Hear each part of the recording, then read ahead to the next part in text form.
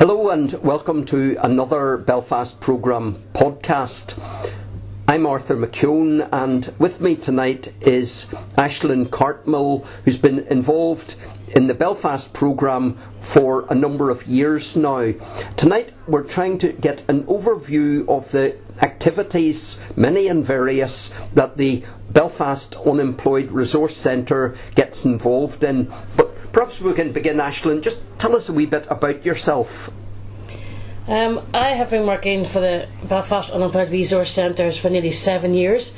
I first came on board to help deliver a Disc 2 programme, which was an SAUPB funded community development and peace building programme. And there was plenty of innovative and interesting programmes throughout that 5 year, including women, young people, ex-combatants, parents, and it was delivered in a bespoke manner where the groups involved had a say in what the issues, they identified the issues and how it might be addressed through this programme.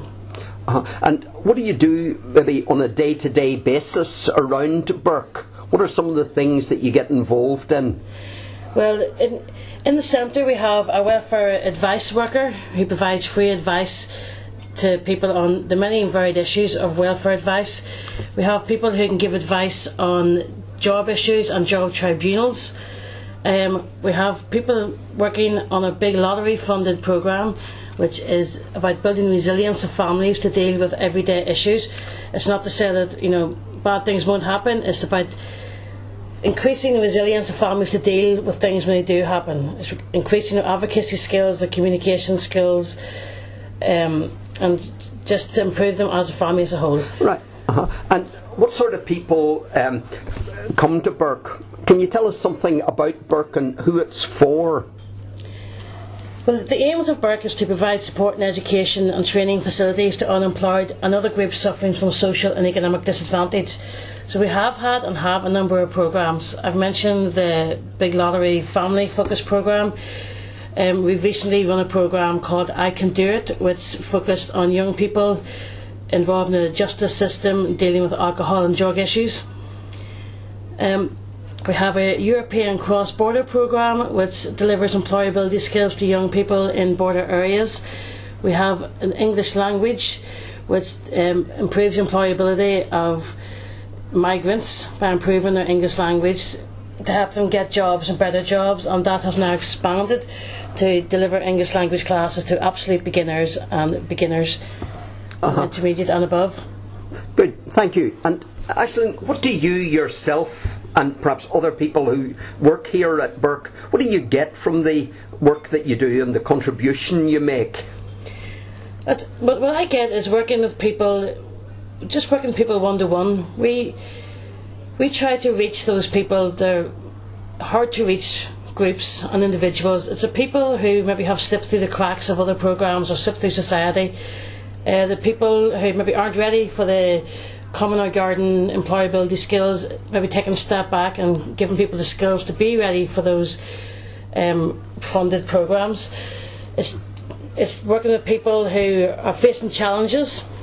We work with smaller groups because people can sometimes feel I suppose maybe awkward and isolated for a number of reasons. We work with people involved in the justice system, we work with women in prison, and we work with people who are, for a number of reasons, isolated from their own communities. And because we're a city centre based centre, it's easy for people to come here with transport systems, and the main thing I suppose being anonymity, that nobody knows what programme they're in here for, what supports they're accessing. And what we try to do is give people the skills to link back into the communities, to contribute to their own communities, to lobby services and better services for their own communities. And are there any particular programmes that you might be interested in telling us a little bit more about? Belfast Unemployment Resource Centre, despite the name, we work across Northern Ireland and in border areas, and we also have an office in Letterkenny.